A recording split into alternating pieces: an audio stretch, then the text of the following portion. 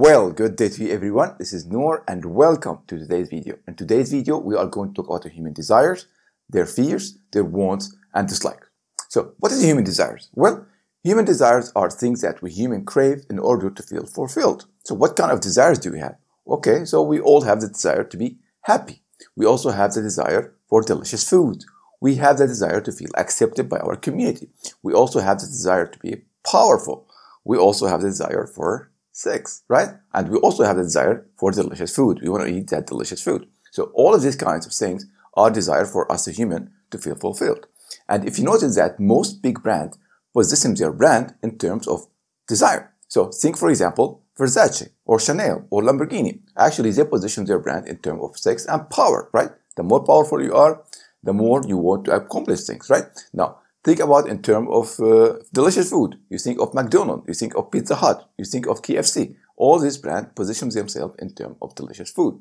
Think Disneyland, right? They position themselves in terms of happiness. And that's why people spend money to go to Disneyland, right? So all of these kind of things are critical for you to think about when you want to design your product. It needs to have a desire, right?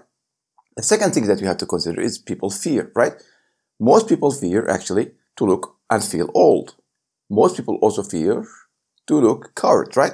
Most people fear death, right? So when you want to design your product, you need, for example, design a product that bring to people safety. You want to design a product that make people feel and look younger, right?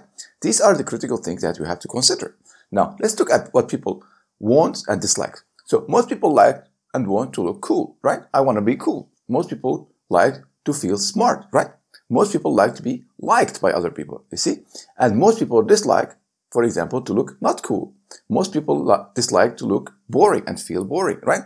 Most people dislike to look stupid, you see? So these things are critical when you want to design a product. You don't want to design a product that make people feel stupid. You want to design a product that make people feel cool, make people feel attractive, right? So you don't want to design a t-shirt for a 15 years old girl or boy and then make them look like someone who is in their 40s, right? That's not cool, right? And they don't want to buy it, okay? So that's going to be for you today, is to think about people desires, their fears, their wants, and their dislike, okay?